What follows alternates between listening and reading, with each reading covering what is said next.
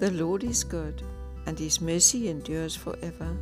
You are listening to Take 5 with Alex. Psalm 23. The Lord is my shepherd. A shepherd does his very best for his sheep.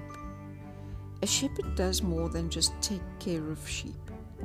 A shepherd will risk his life for his sheep's safety. A shepherd does everything in his power so that his sheep can have the very best that there is for them, that there's available for them. A shepherd doesn't just drop his sheep in the middle of nowhere and go on and do his own thing. A shepherd is always there for his sheep, looking after them, protecting them, giving them the best that he can give them. That is why it says, the Lord is my shepherd, I shall not want. If the Lord is my shepherd, I don't need anything. I don't need to go and look for other pastures, because it says he makes me lie down in green pastures. So where God tells me to be is where I need to be. It's not, I don't have to go and search for my own green pastures. The shepherd tells me where the green pastures are, and he makes me lie down there. He doesn't ask me, where do you think the best green pastures are so that you can get grass? He leads me to them, he shows them to me, and he leads me beside still waters. We do not have to go and search for green pastures. If we do go and search for our own green pastures, not the pastures where God has led us to, we miss out on the green pastures that He has for us. The real green pastures, the green pastures that lead to blessings. And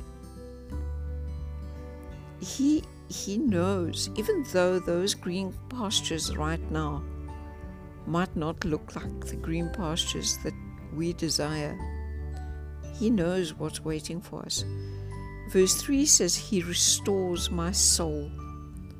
Now, what is more important than restoring your soul?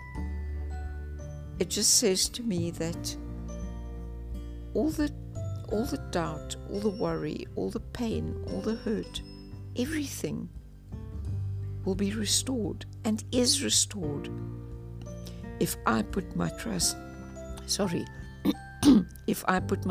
in Jesus. He leads me in the paths of righteousness for His name's sake. Once again, He does it because that's what He does for us.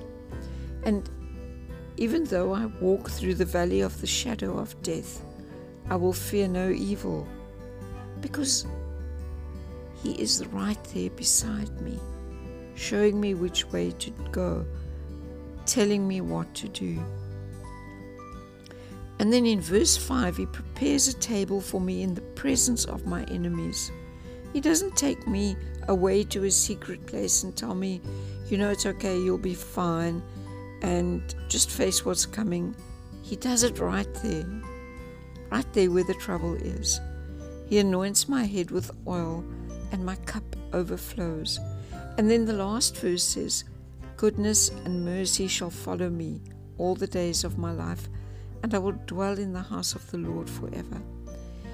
If we trust our shepherd, if we trust Him implicitly and don't go off wandering, looking for our own green pastures and finding our own place to be and our own things to do because we don't trust Him, if we trust Him that way, we will dwell in His house forever, and goodness and mercy will follow us all the days of our life.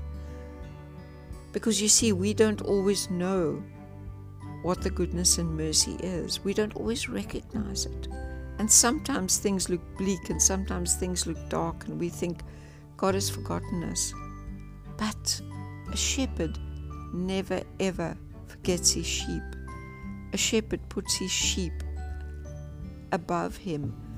A shepherd's sheep are more important to him than his own life. And that's why our shepherd died for us, so that we can have life forever. Today, let us put our trust in our shepherd, so that we can have all the blessings and all the goodness and mercy and all the green pastures that he has for us. Have a lovely day.